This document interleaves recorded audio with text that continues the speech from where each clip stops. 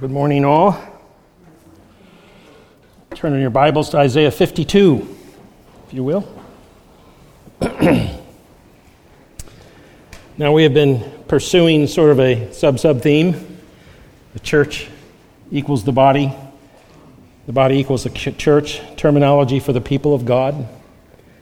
The church reaches back into the Old Testament and brings it into the new covenant realities in Christ, and body is that new wineskin of the people of God. And once that new covenant reality in Jesus has been established in his death, his burial, his resurrection, his ascension, and his reign, all of those go together. Don't leave any out. It's not just death and burial and resurrection. It's ascension and reign. That is part of the gospel. Who are the people of God from the Old Testament? We've been looking at the servant songs in Isaiah, chapter 40 through 55. We've seen that there is a servant of the Lord in those chapters in various segments and beyond, where the servant is an individual. We are given his identity, his mission, his suffering, and his glory. And then there is a collective group that is also called the servant of the Lord, with terms like Jacob, Israel, and as many leave out, the nations. The nations are part of it. As we were looking at Isaiah, particularly a certain section of Isaiah, it was important to have in our remembrance that there are 4 biblical covenants in the Old Testament that are delineated. The covenant with Noah, Genesis 9, Abraham, Genesis 12, the Mosaic covenant, Exodus 19, and the Davidic covenant in 2 Samuel 7. These covenants structure the Old Testament in many ways. And as we come to the prophets that are after those covenants have been established, and the Psalms also, never forget the Psalms, they're full of prophecy, full of rich prophecy because they're very personalized prophecies. When we come to the prophets and the Psalms, they are gathering all of the types, the shadows, the symbols, the imagery, the prophetic statements, the promises of those covenants. They are gathering them all together, and they are weaving together the description of that new and final covenant in Jesus Christ. We've been focused on Isaiah chapter 51 through 55. They're part of the servant songs, and this section is important because in this section, it's a very unique unit from 51 to 55. All of the biblical covenants, all 5 of them are present, and all 5 of them are woven together. It's just an amazing section of Isaiah. We find that the Old Testament covenants, those 4, find their culmination and fulfillment in the new covenant in Jesus Christ. And this is not New Testament theology. This is biblical theology. This is Isaianic theology. That these covenants find their fulfillment in one new covenant in Christ is not something new to the church. It's not something that Jesus and the apostles whipped up and pulled off a skyhook. These are things that were pursued for thousands of years of prophecy and types and shadows in the Word of God. Again, if we were to have sort of a picture of it, and because sometimes it's hard to grasp, so I'm always kind of putting it out there, get a good framework of how to read the Bible, in particular how to read the Old Testament, and especially how to read the prophets. We have Isaiah, and remember, Isaiah is there writing in a historical circumstance. The major power in the world at that time is Assyria. You could put down Egypt, but Egypt is kind of sort of trailing along the whole time. It's sort of up and down, so Egypt is always in the background. But the major vibrant power, anyway, that controlled the Mesopotamian Fertile Crescent was Assyria. And Assyria carried northern Israel away captive in 722 BC, and Isaiah wrote during that time. And Isaiah, at times, is writing to the people of his day. Certainly chapters 1 through 12 and following are to the people of his day and the nations, the regions surrounding Israel in that day, the major political powers. Just like we would talk about Taiwan or China or Ukraine or Russia, or NATO or Europe. I mean, that's what Isaiah is talking about, all these terms familiar to them but unfamiliar to us, nevertheless just as real and significant to them as those terms are to us in our day. And Isaiah, beginning in chapter 40, is not writing to the people of his day. He's done that. You've broken the covenant, he tells them, and God is going to carry you away captive to Babylon. So starting with Isaiah 40, God is through Isaiah speaking to those captives. He's speaking to those captives 125 to 150 years down the road. So Isaiah's prophecies are truly Old Testament eschatology. If you've never heard that term, if that sounds strange to you, the Old Testament has an eschatology. It has an eschatology of the future. It has an eschatology of an immediate future. It has an eschatology of a distant future. It has an eschatology of an ultimate future. And so the Old Testament is where eschatology begins, not the New. The New merely establishes the fulfillment and the manifestation, the realities, the actual experience of, and details that you could not know until Jesus came and accomplished redemption. So Isaiah is speaking to these captives, and that's important to understand these captives. And now Babylon has gained ascendancy, so if you're just, trying to read the prophets, always sort of pay attention to the major world powers. It's Assyria in Isaiah's day and Babylon during the day of the audience to which half of his prophecies are being written.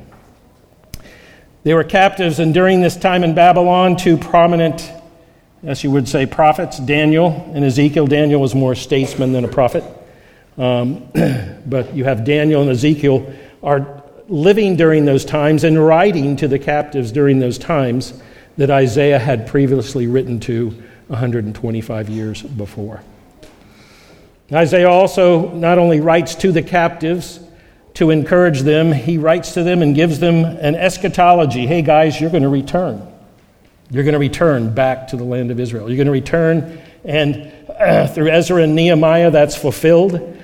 They return and they rebuild Jerusalem and they rebuild the second temple. That's why Ezra and Nehemiah are so significant. And you have Haggai, Zechariah, and Malachi prophesying to that time. And the Persians are the ones who are in charge during this day.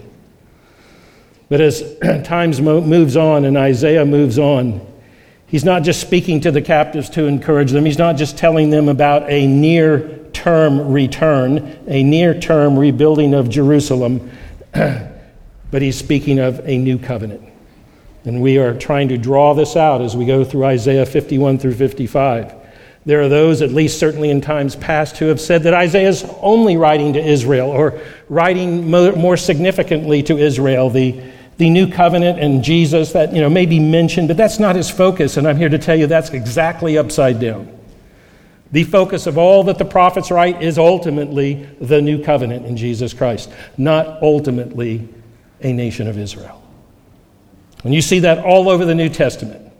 And so I always have to ask myself, because every now and then I go, well, Steve, are you crazy? Now, some of you may say, I should adjust my answer to that. But I go, half the church tells me that the Old Testament is all about the nation of Israel. And that the church is an interim. And once the church is raptured out, all those prophecies to Israel will be fulfilled in a millennium. And that's what they want to tell me. That's what they want me to see. So I ask myself, well, am I crazy? Is that true? And all I have to do is just open the New Testament. I'm like, well, I can't find that anywhere. I cannot find that description anywhere in the New Testament. But I do find a description everywhere in the New Testament that I'm trying to portray in this picture. That the prophets sought and searched diligently concerning the time or manner of time which they were speaking about, and unto whom it was revealed that not unto themselves, Israel, but unto us did they announce these things which have been proclaimed to us by those who preach the gospel by the Holy Spirit sent forth from heaven. Peter all over the place says this is how you're supposed to read the Old Testament. You see that all over in Paul's letters. This is how you're supposed to read the Old Testament. So as we move on, here's this picture. I hope it's helpful to you. I hope when you're reading the Old Testament, you might go, there's this picture. And I'm supposed to be seeing the new covenant here in more places that are just, immediately obvious. And help you as you read the book to get sweetness out of that Old Testament, which can sometimes be very difficult and challenging. Now, if we were to pick up this sort of diagram that I've drawn, add a couple things to it. Remember, Isaiah is taking the material of the 4 covenants that have gone before him, Noah, Abraham, Moses, and David. He's weaving it into a message to captives who were there because they disobeyed God and disobeyed God and disobeyed God for hundreds of years, not last week, not for a moment. They continually disobeyed God, and they killed and they murdered and they did all kinds of things. So if you start thinking, well, gosh, I disobeyed the Lord yesterday. Am I ever going to make it? The Israelites didn't. Well, it's like, come on, guys. Did you murder someone yesterday? Were you trying to defraud widows of their houses? I mean, that's what was going on in Israel, and that is what Isaiah condemns them for. Not those daily sins that we regret and try to reform on. So here is Isaiah. Captives, a return from captivity, and a new covenant. But he presents things even further, even more distant than the establishment of a new covenant. He starts to say that this new covenant is going to embrace all nations. This is going to be a global thing. And when we start wondering, well, how is it supposed to embrace all nations? Well, we're going to look at that. We may not get to it today, but we're going to look at that. How is this covenant going to embrace all nations? He also speaks of judgment. There will be a time of reckoning, a day of reckoning, an era of reckoning, a moment of reckoning, where everything that's ever transpired in the human race will be adjusted and rectified according to the righteousness of God. There is judgment yet to come. And there's a new heavens and a new earth. This is the framework of Isaiah. This is how you read it. If someone says you should read it another way, that you should focus on Israel, or Israel is God's time clock, just go, nah, that's not what Jesus and the apostles say, and I pick them, not the latest crop of theologians. So this is a picture. I hope it helps you. We looked at Isaiah chapter 51. Talks about Abraham and Sarah. Talks about Eden and a new creation. Talks about justification of God's righteousness that will be forever. Talks about all nations. It talks about a new Exodus. And if you were to sum it all up, it's talking about the new covenant. Those are all elements of the new covenant. And today we begin with Isaiah 52. So let's pray and ask God to be with us. Heavenly Father, we come before your throne and we thank you for your holy scriptures. We thank you that the New Testament writers did not invent the gospel. That you have deposited the realities, the material of this gospel, the foundations of this gospel, starting in Genesis 3:15. Lord, there you said without any ambiguity that the seed of the woman is going to destroy the seed of the serpent. And Lord, though it might have been vague, it was certainly real, unquestioning that there would be victory over evil. And that, Lord, the rest of your word does not pursue daily news, events, and things like that. It pursues a history, a real, in-person, on the clock, on the calendar history of your purpose to redeem sinners from sin and death. And that is the message of the Bible. That is the core that we are to draw from it. That is all of our hope, all of our joy, all of our confidence. That is why we are here before you this morning. That is why we live unto you every day. That is why we struggle with indwelling sin and have victory in indwelling sin. And that is why we praise you and worship you. And that is why we hope in you and trust in you. This is one Bible. This is not 2 testaments. This is one word of God. It has a beginning of promises and types and shadows, and it has a culmination and a fulfillment in Jesus Christ. And one day a new heavens and new earth. And that is our hope. So, Lord, as we look again at your word this morning, Isaiah 52, these passages can be a puzzlement to us at times. Some of them it cracks open with study. Some of them we're just kind of left. Lord, we trust at your word and ask that you would do what no preacher can do and really no amount of study can do. No amount of understanding the geography can do. that you would take your precious promises and your exhortations and your imperatives, and you would write them on our hearts like you promised in the new covenant. Lord, we just want to live unto you. We want to hear from you. We want your word to be living and active and sharper than a two-edged sword in our lives. And just pray you would do that this morning. In Jesus' name, amen. Isaiah 52, 1 through 2. Awake, awake. Put on your strength, O Zion. Put on your beautiful garments. O Jerusalem, the holy city. For the uncircumcised and the unclean will no longer come to you. Shake yourself from the dust. Rise up, O captive Jerusalem. Loose yourself from the chains around your neck, O captive daughter of Zion. What a passage. What poetry. Does that not have a sense, a ring of eternity to it? That it stands above the fray and the confusion of life and the doldrums of everyday living, the mundane. And it stands up there and pulls our heart up into the heart of God. This is God speaking. God speaking to human beings.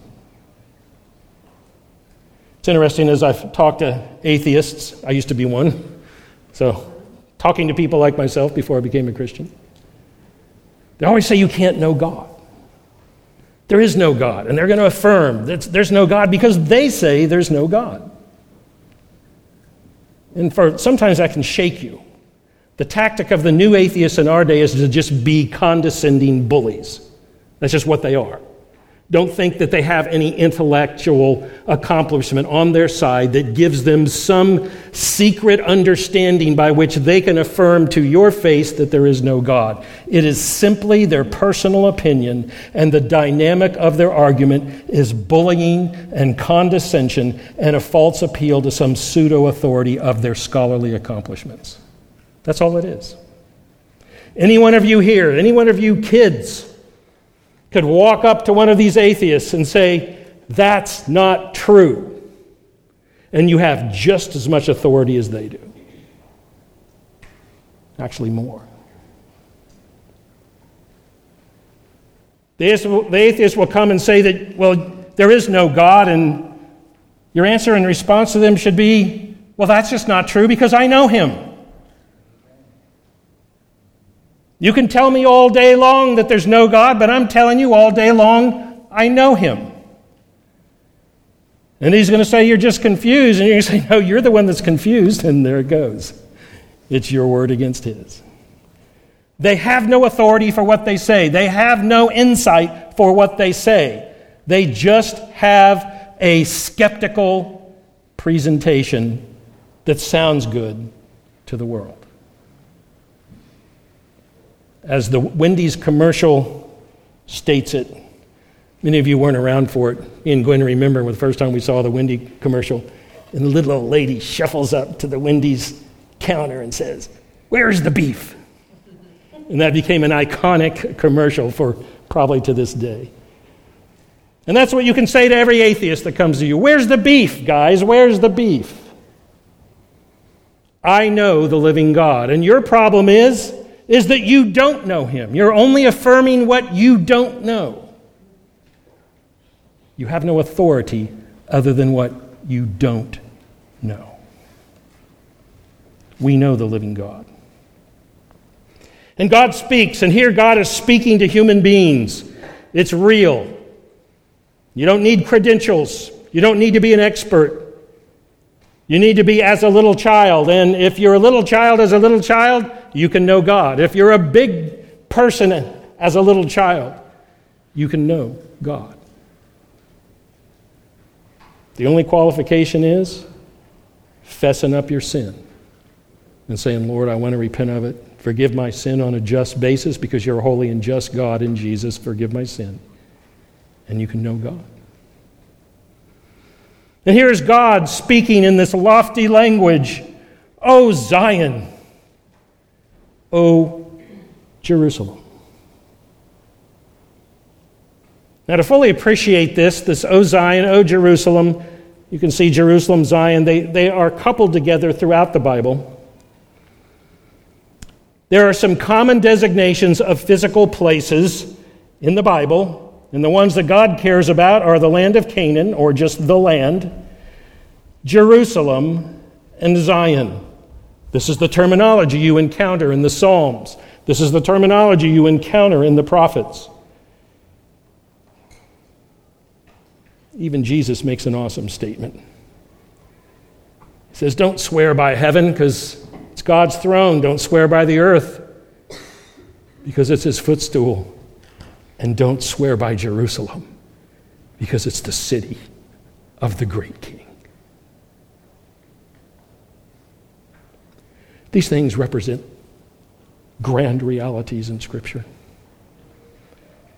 Psalm 87 is just an awesome psalm because it collects these things together. It's a song of the sons of Korah, a psalm, a song. It starts out, God's foundation is in the holy mountains. The Lord loves the gates of Zion more than all the other dwelling places of Jacob. Glorious things are spoken of you, O city of God. Here in this first few verses, we have a reference to the land in general, the dwelling places of Jacob.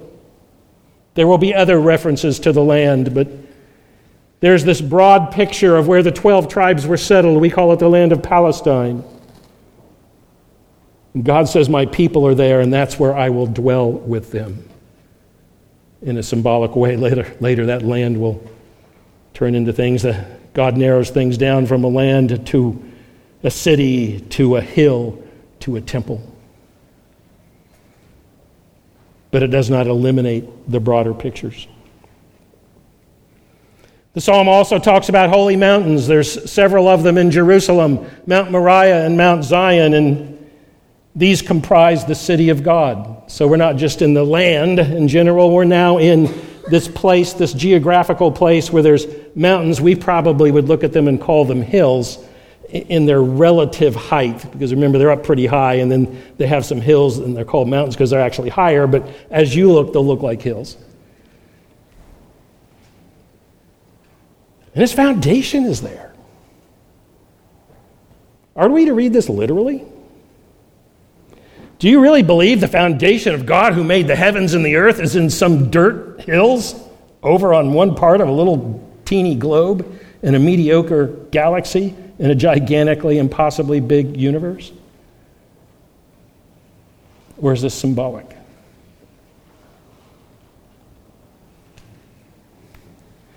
What God has done that is a foundation of the history of redemption finds that history centered in what we see in a land, in a city, and in a mountain.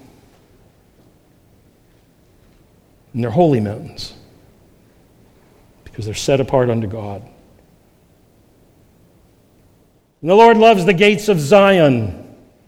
So we've gone from the places of Jacob to the city of God, where there's mountains, to one of those mountains and to its gates. Again, Hebrew poetry, metaphors.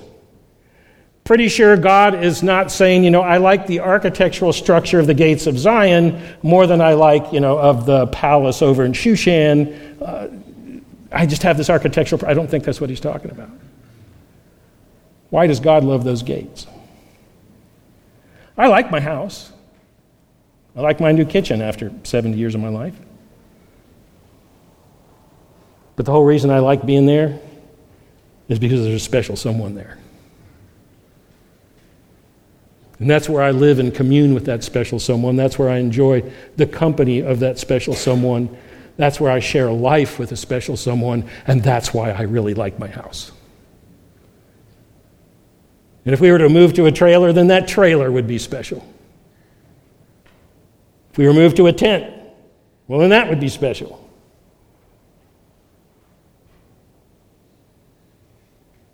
God loves the gates of Zion because there his people dwell.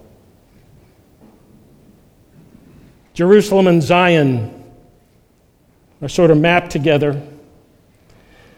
And Jerusalem and Zion, this terminology through the history of redemption, And through the literature of that history, especially in the Psalms, they become symbolic and representative of the people of God and the kingdom of God, even in the Old Testament. You see, there's a group of people that will say you must read the Old Testament literally. And the reason they say that is because that's the only way they can come up with their theology. And by doing so, they just destroy the Old Testament. And they say, well, you don't have all the symbolism. Like, I'm looking at the symbolism right here in this psalm, symbolism where the Old Testament is referencing the Old Testament symbolically.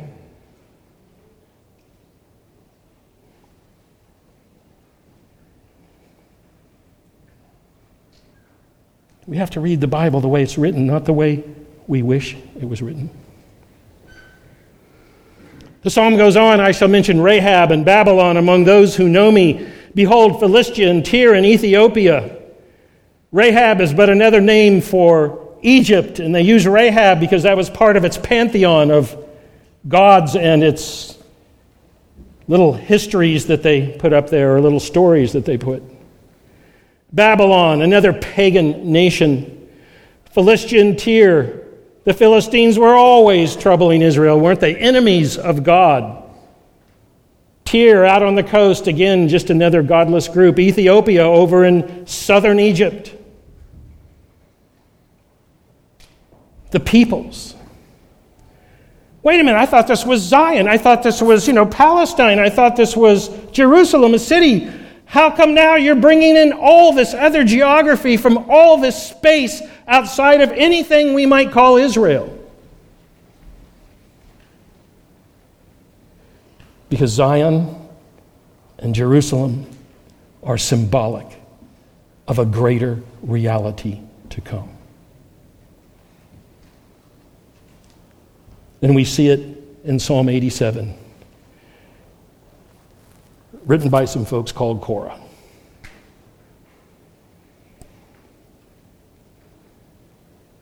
And the people that are in these cities, in these pagan countries, in that day, that was the extent of the geography that you would talk about.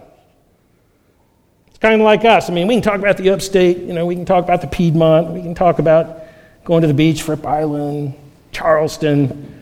How many of you start talking about cities in Kentucky or Illinois? You don't, because they're outside the scope of your reference. Every city in the world could have been added to the psalm. We just get a sample here.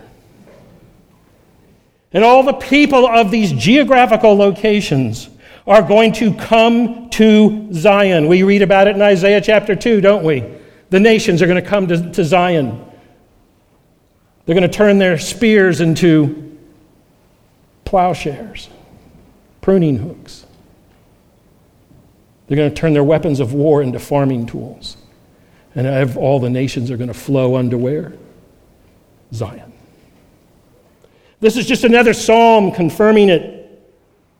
And this is where Isaiah gets some of his material. One prophecy builds on another. This is prophetic material. And it's in the Psalms. And as these people come, note the language. They don't come for a vacation. They don't come as tourists. They're born there. They're born in her. They're born there. They're registered there. The people who come to Zion from all these places are going to come not as strangers to that place, but they're going to come as true, legitimate, bona fide citizens. This is a psalm. This is the gospel. Philippians 3:20. Our citizenship is in heaven.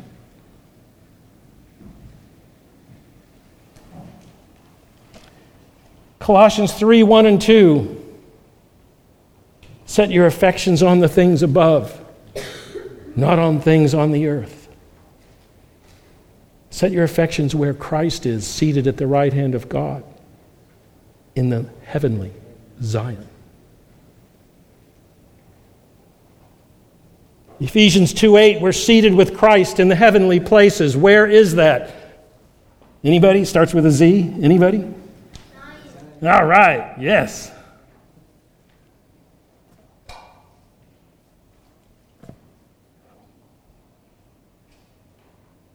Born there. Are you born there? Not do you know about it, not do you have pictures of it, not do you have the language of Zion. Are you a citizen of the heavenly Zion in Jesus Christ? Are you born there? And there's more to it in this psalm. The Most High is going to establish, or God loves this place because that's where His people are. That's what this Zion represents. And God is going to establish her, the Most High Himself. God is personally engaged. When these atheists tell me, well, you can't know God, I don't even know what to say most of the time. It's like, are you kidding? I know the God who made the heavens and the earth, and He loves me with the whole of His being. Now, I don't act like that a lot of times, at least not in my faith and trust, but the Most High Himself. The Majesty on high Himself. The one who takes a whole pile of stars and packs them together and makes a black hole and spins it around. God Himself. And again, it's not just, my citizenship's there, but it's those who sing as well as those who play the flutes. They're going to say, they're going to sing, they're going to be dancing. All my springs of joy are in you. Is that you? Does that describe you as the ultimate joy of your heart in the heavenly Zion in Jesus Christ? Because this psalmist, writing somewhere around, 1900 BC, says that a coming kingdom of God is going to produce that in people from all over the world who were once dirtball sinners, but now Zion is their ultimate joy. All my springs of joy are in you. All of them.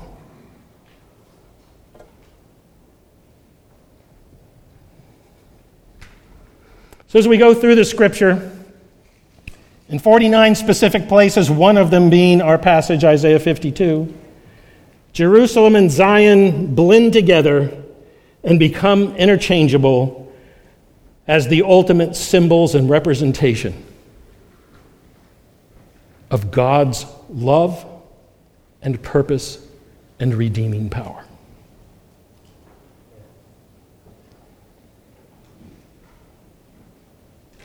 So Isaiah, he's writing to Jerusalem, he's writing to Zion, but not just any old time in their history. He's saying, O captive Jerusalem, O captive daughter of Zion. Now, again, the Babylonians didn't come and capture houses and cities or city parts and ramparts and temple stones and bring them back. Now, they brought back some of the loot, but they didn't bring back buildings. They just tore them down and shattered them. But they did bring back a lot of captives. And again, Jerusalem is about people. Zion is about people. Zion is representative, even in the Old Testament.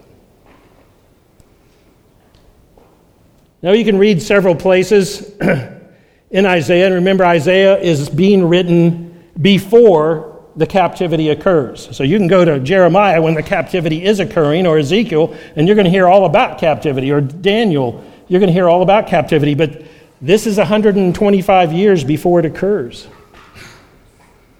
And one of the passages in Isaiah says, go forth from Babylon. Wait a minute, we're not there. Well, you're going to be one day. You're going to be one day because you failed to obey what I told you from the beginning. Just listen to my word and live by it. And it's not a lot. It's not hard. You're not supposed to lie. You're not supposed to steal. You're not supposed to commit adultery. The world thinks that, Christianity is going to tell you that you can't have fun at all. That's absurd. What it says is you can't have your worldly definition of fun, that's for sure. At least not with having a good outcome in eternity. But it doesn't say you can't have fun. We've read all over the place so far what? Joy, gladness, singing. That's kind of like fun, you know? Now, I don't consider dancing fun, but I know a whole bunch of you do. And I'm glad to watch it. And I'll secretly confess I want to be a salsa dancer without all the worldliness about it. I watch it and I go, gosh, I wish I could do that, you know? Oh well. I used to watch the dance movies that would come out. Gwen was like in shock. Is this you? I'm like, yeah. Well, no, it's not me because I can't do it, but I really wish I could. Dancing for joy in the Lord. That is the picture. Not having fun. Not the world saying, oh, you've got to live life to the full. I'm like, no, you live your life unto God and you'll have it forever. Their full is what? 50, 60, 70 years? That's what they call full. Do you call that full? I call eternity full. 60, 70 years, that's the first drop. Go forth from Babylon. Flee from the Chaldeans. This is a prophecy of the future. Declare the sound of joyful shouting. Proclaim this. Send it out to the end of the earth. The end of the earth. And say that the Lord has redeemed his servant Jacob.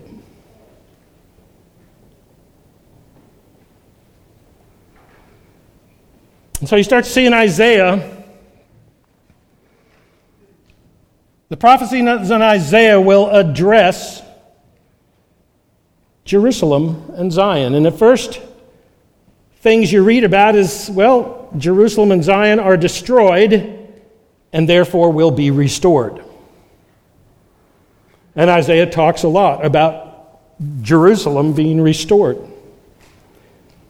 And that was fulfilled. You see, a lot of sensational prophecy folks want to say, oh no, there's going to be a rebuilding of the temple in Jerusalem yet to come. I'm like, no, it was already done. Sorry, guys. The prophecies of Isaiah are already fulfilled. Well, there's double. No, there's not double fulfillment. Again, that's just scholarly tricks to make those of us who aren't keeping up with them or can't keep up with them because they're out there just trying to prove a failed theology. Jerusalem was destroyed and Jerusalem was restored, and Isaiah talks about this. But there's also a Jerusalem of a new covenant. We read in Galatians chapter 4, the Jerusalem that now is, there is a now is earthly Jerusalem at the time of Galatians.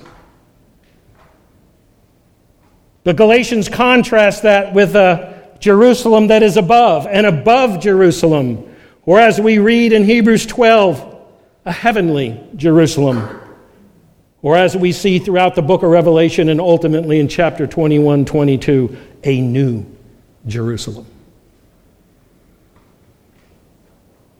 That earthly Jerusalem was destroyed to the ground in 70 A.D. It's over. The old covenant that it was attached to was done away in Jesus Christ. There is no old covenant. There is no national Israel constituted by an old covenant. The old covenant is gone. And the earthly Jerusalem and the earthly temple and all of the other earthly accoutrements of that temple have all been destroyed and swept away because they represented an old covenant that is no longer in force. And there is a new Jerusalem, an above Jerusalem, a heavenly Jerusalem that is our mother, according to Galatians. And Isaiah 54, by the way. We're going to see more of this. This is not esoteric theology I'm presenting here. This is core Christian doctrine, by the way. The debates over dispensationalism and covenant theology and new covenant theology are not peripheral issues. They are core and foundational to Christianity. There's more material about about the issue of the history of redemption than there is about justification by faith in the New Testament. These are vital to truth and to reality and to proclamation. Earthly Jerusalem is over. The heavenly Jerusalem is now in force. Are you a citizen of the heavenly Jerusalem, the heavenly Zion? That's the only question you need to answer in your life up front.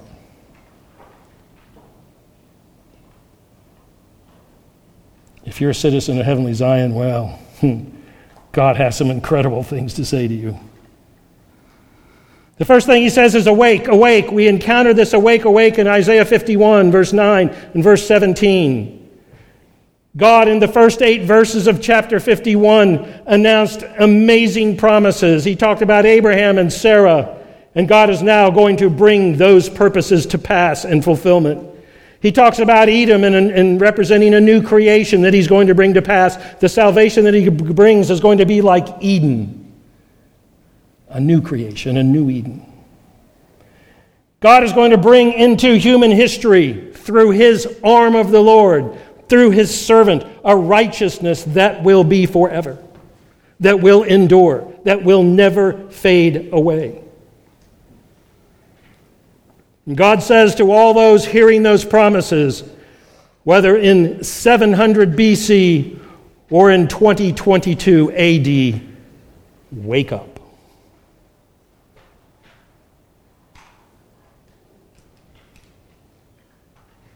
Get out of your stupor. Get the fog out of your brain. Get the fog out of your soul. Get your priorities straightened out. Wake up. In Isaiah 52, 1 and 2, he's speaking to a generation that will be delivered from Babylon, but beyond that, as we shall see clearly, beyond that, he's speaking to the whole earth. Wake up.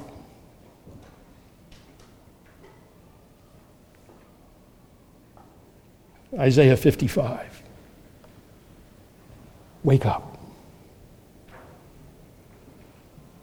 And you've got to do something. As Christians, we think we can be passive and things are just going to happen to us. Well, God made the universe. He can just kind of push my life along. No, God says, wake up and clothe yourself. Clothe yourself. Shake yourself from the dust. Rise up. Loose yourself. Now remember, God is saying, you can do these things because I'm going to bring the Persians in and I'm going to whack the Babylonians and the Persian king is going to tell you to go back home. But you still got to cross that desert. You got to go there and you got to start building and you got to fight some enemies. And so you got a trowel in one hand to build with and a sword in the other to deal with the enemies.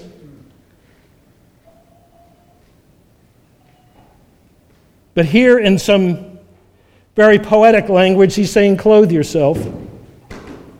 It's something you've got to do, an urgent call to respond in faith and action to the promises and purposes of God that are sure and certain, that are 100, 150 years down the road going to come to pass. He's talking to a generation that doesn't even exist. This is what you have to do. When God speaks and says, I will, we are responsible for decisive action and determination in response to it. God redeems. We must act in decisive faith. Are you doing that? Or are you letting your life just kind of roll along? I mean, water takes the least path of resistance. Is that your version of Christianity? Least path of resistance.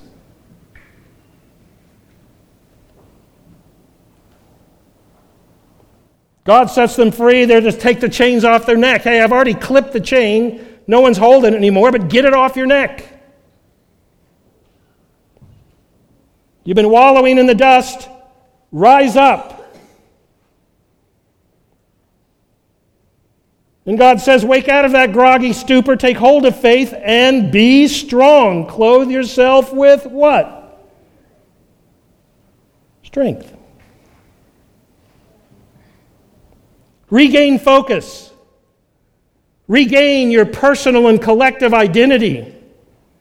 Regain your privilege and purpose, O Israelites, that have been in bondage and now are set free. This isn't a time to sit around and sip mint juleps at the first oasis you come to.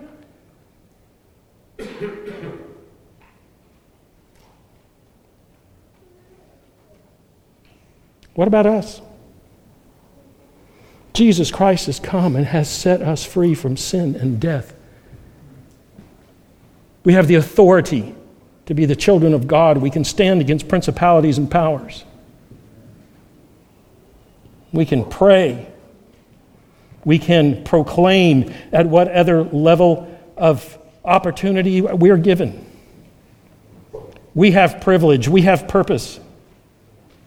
We are participating in the realities of a future salvation that Isaiah 51 and 55 point to. Here's Isaiah. He's an example. He's talking about a future that he will not be a part of in his lifetime. That's why Peter said they knew that they were not preaching to themselves or their generation, but to a future generation to come. They knew that. We see it right here. It's right in front of our face. Isaiah, 700 BC, talking to people who in 535 BC will return. He wasn't preaching to himself.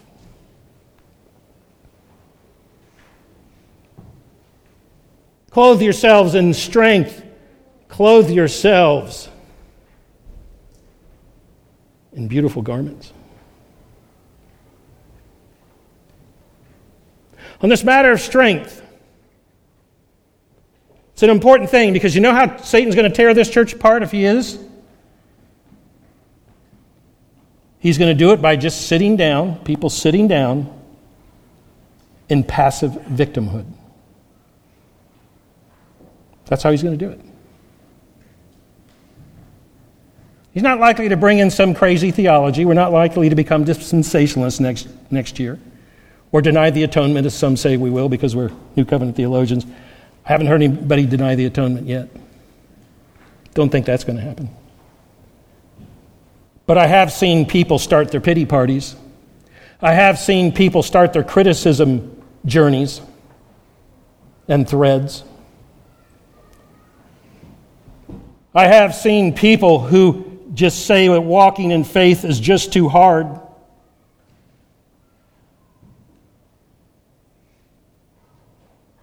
Every one of us has that temptation. Don't think that you're unique or alone.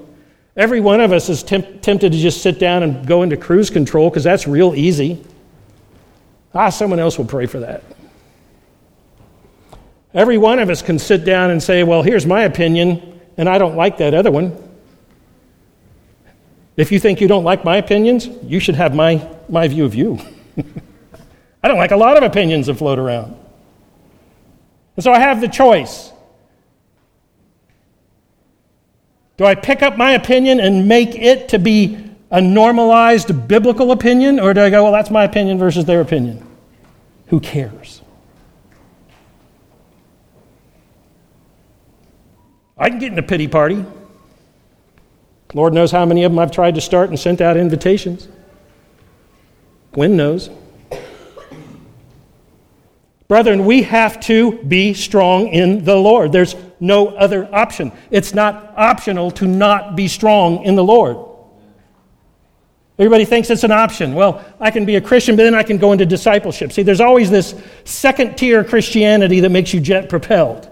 Normal Christianity can't really get you there. You need to strap on an extra rocket booster of, well, you're the carnal Christian, but you got to be a committed Christian. You got to let Jesus be on the throne. There's all these heretical, and I call them heretical, views of sanctification. Every last one of them heretical. There's only one definition of personal holiness, and either you're living it or you're not. And that's just the way it is. And it's not about an emotional experience of God. I love when the Lord takes me up on mountaintops. Anybody here not like to be on a mountaintop with God?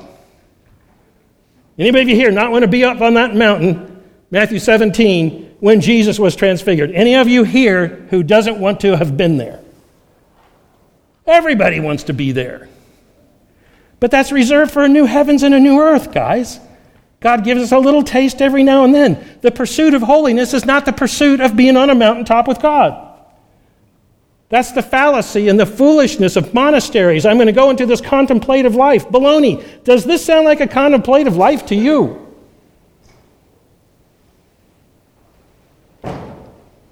Romans 16, read it. How many times does it say, give my greetings to so-and-so who labor in the Lord?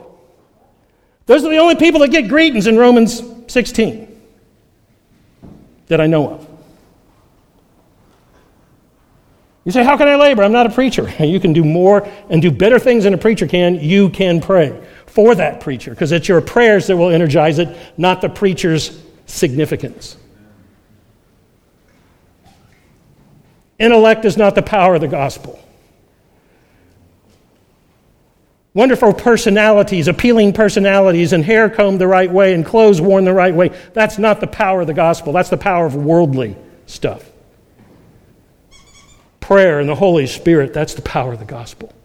And every one of us here can engage in it. Christianity requires decisive action and determination. And these urgent calls are right here in Isaiah.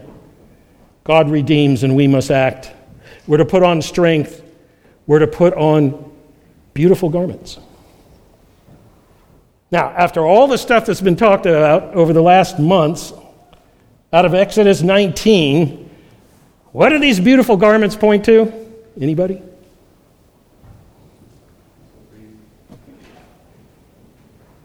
Kingdom of priests.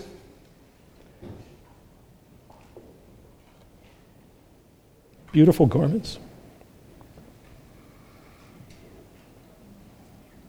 Put on your strength, put on your beautiful garments. These are things that are yours in Christ Jesus. Exodus 28, 2 and 40. What were the garments for? Anybody remember? Besides the guy who preached it? For glory and for beauty. You see, the world looked on those priestly garments, they might say, oh, cool, and this and that. But they didn't see what God wanted those garments to represent because they were worldly. A whole lot of people saw Jesus Christ even work miracles, but they never saw the Son of God in him. And a lot of people, God's saying, look, these garments mean something. And you need to look beyond the outward garments that get kind of dirty and got to get washed and all those things. And you got to see what I gave them to Aaron and his sons for glory and for beauty. And now he gives them to all his saints. We are all a kingdom of priests. And God says, put on your beautiful garments. Are you doing that? Or are you leaving them in the closet and having pity parties?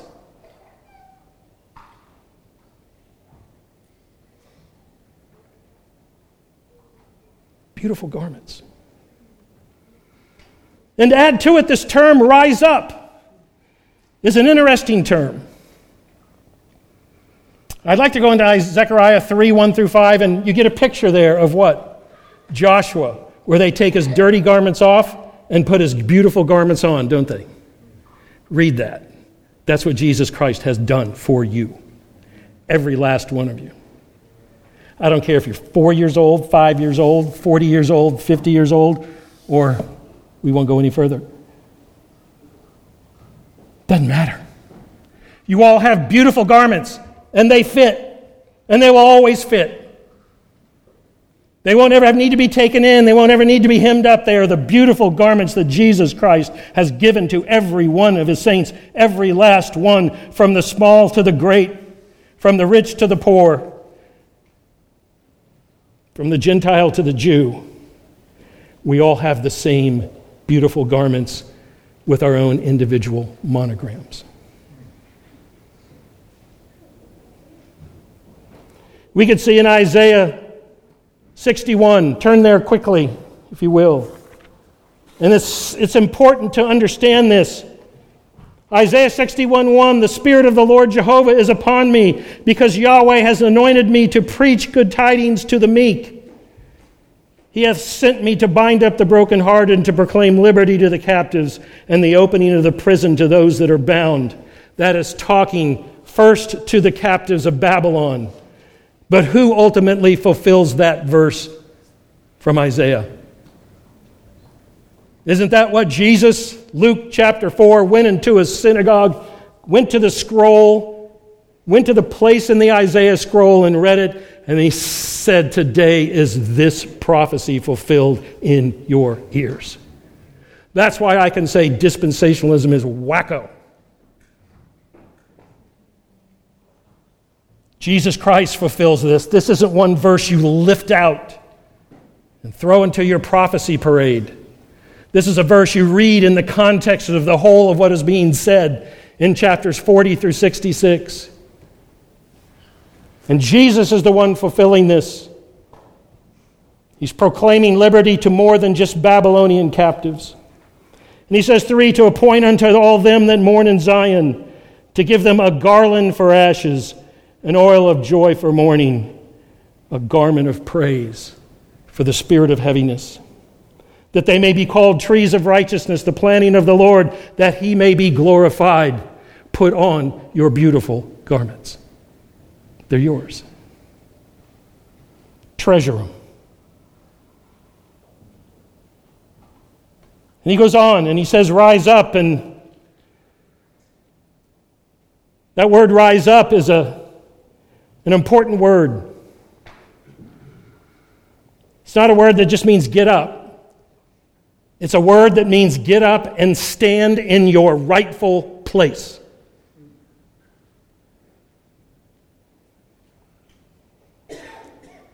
Don't just put on the beautiful garments of your royal priesthood.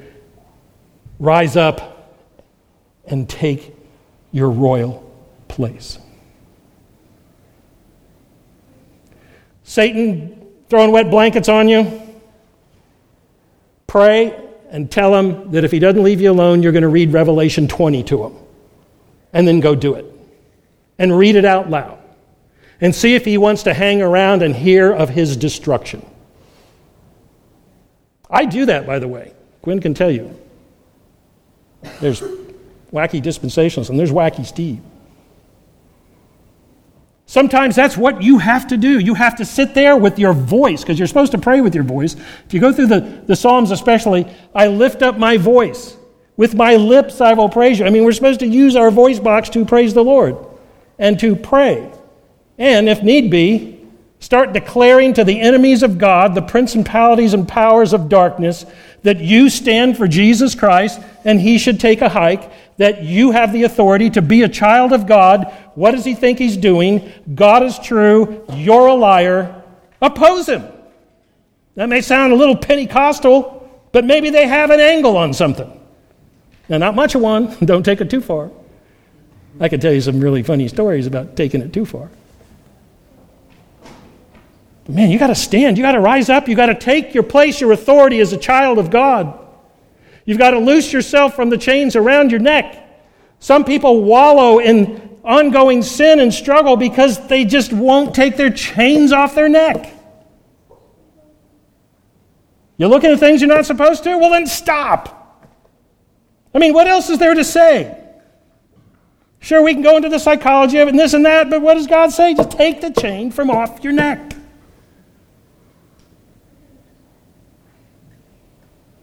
You keep letting your tongue wag more than you should at your husband or wife? Well, then start biting it. Take the chain from off your neck. This is not intellectually difficult. It might be difficult when you got to bite your tongue clean off, but start doing it. It gets easier. Loose yourself. The New Testament quickly, Deuteronomy, you shall keep every commandment which I command you this day, so that you may be strong and go in and possess the land. Many of us heard these passages before. But they start all the way back in Deuteronomy. You're going to go in and possess the land where there's enemies, where there's challenges, where you got to work, you got to labor, you got to build stuff. God's given it to you, but you have to improve it. And you got to take it. Deuteronomy 31, be strong, courageous, do not be afraid. The Lord your God goes with you. He's not going to fail you or forsake you, but He's going to let you labor because that's what you're supposed to do.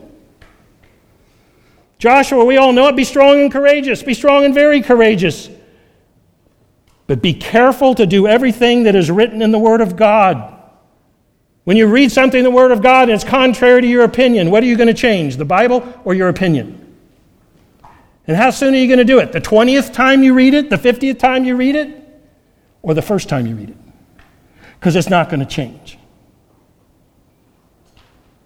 We have things that we do in this body, and we determine in this body because we've read the whole counsel of God, and we've determined to live by it and do it here. Other people say, oh, you're not right, oh, this, that, the passage is foggy. And we go, no, it's not foggy. It's only foggy to you because you don't want to do it. Get clear, get honest, get real, take your stand, and follow God. Be careful to do according to all that is written. Careful. Not sloppy, not fuzzy. Careful. Be strong and courageous. Don't tremble. Don't be dismayed. God is with you wherever you go. Psalm 24:14. Wait for the Lord. Be strong. Let your heart take courage. Well, you don't understand. I mean, I got to wait? Yeah. That's what the psalmist says. Yeah, wait. And waiting is not so much a matter of time, a matter of duration. It's a matter of trust. Trust God. He may remedy your situation in an hour, a day, a week, a month, a year, maybe never. Maybe you got to be like Job. Though he slay me, yet will I trust in him. Do you really believe this God has your best interest in heart? Psalm 31:1. Read it. It's really cool. Be strong and let your heart take courage. 1 Corinthians, stand firm in faith, act like men, be strong. Ephesians, be strong in the Lord and in the strength of His might. My brothers and sisters, this is what we see in Isaiah. Put on the beautiful garments God has given you and be strong in the Lord. Let's pray. Heavenly Father, we thank you for your word, where you tell us no matter where we are, if we are trusting in you, you are with us, you are behind us, you are rearward, you're in front of us. Lord, all we have to do is be careful to follow everything according to your word, and we will prosper. Lord, it's all summed up in Psalm 1, that if we meditate on your word day and night, we're going to be like trees planted by rivers of water, who brings forth its fruit in its season, whose leaf does not wither, and everything we do will prosper. So, Lord, just pray that you would give us all this sense that we can't throw pity parties, we can't be passive, we can't sit around and take the easy routes of criticism. Lord, we have to be active in serving you, following you, developing friendships, presenting your kingdom at every level that we possibly can, and glorying in you, our living God, and our Savior, Jesus Christ. That's His name we pray. Amen.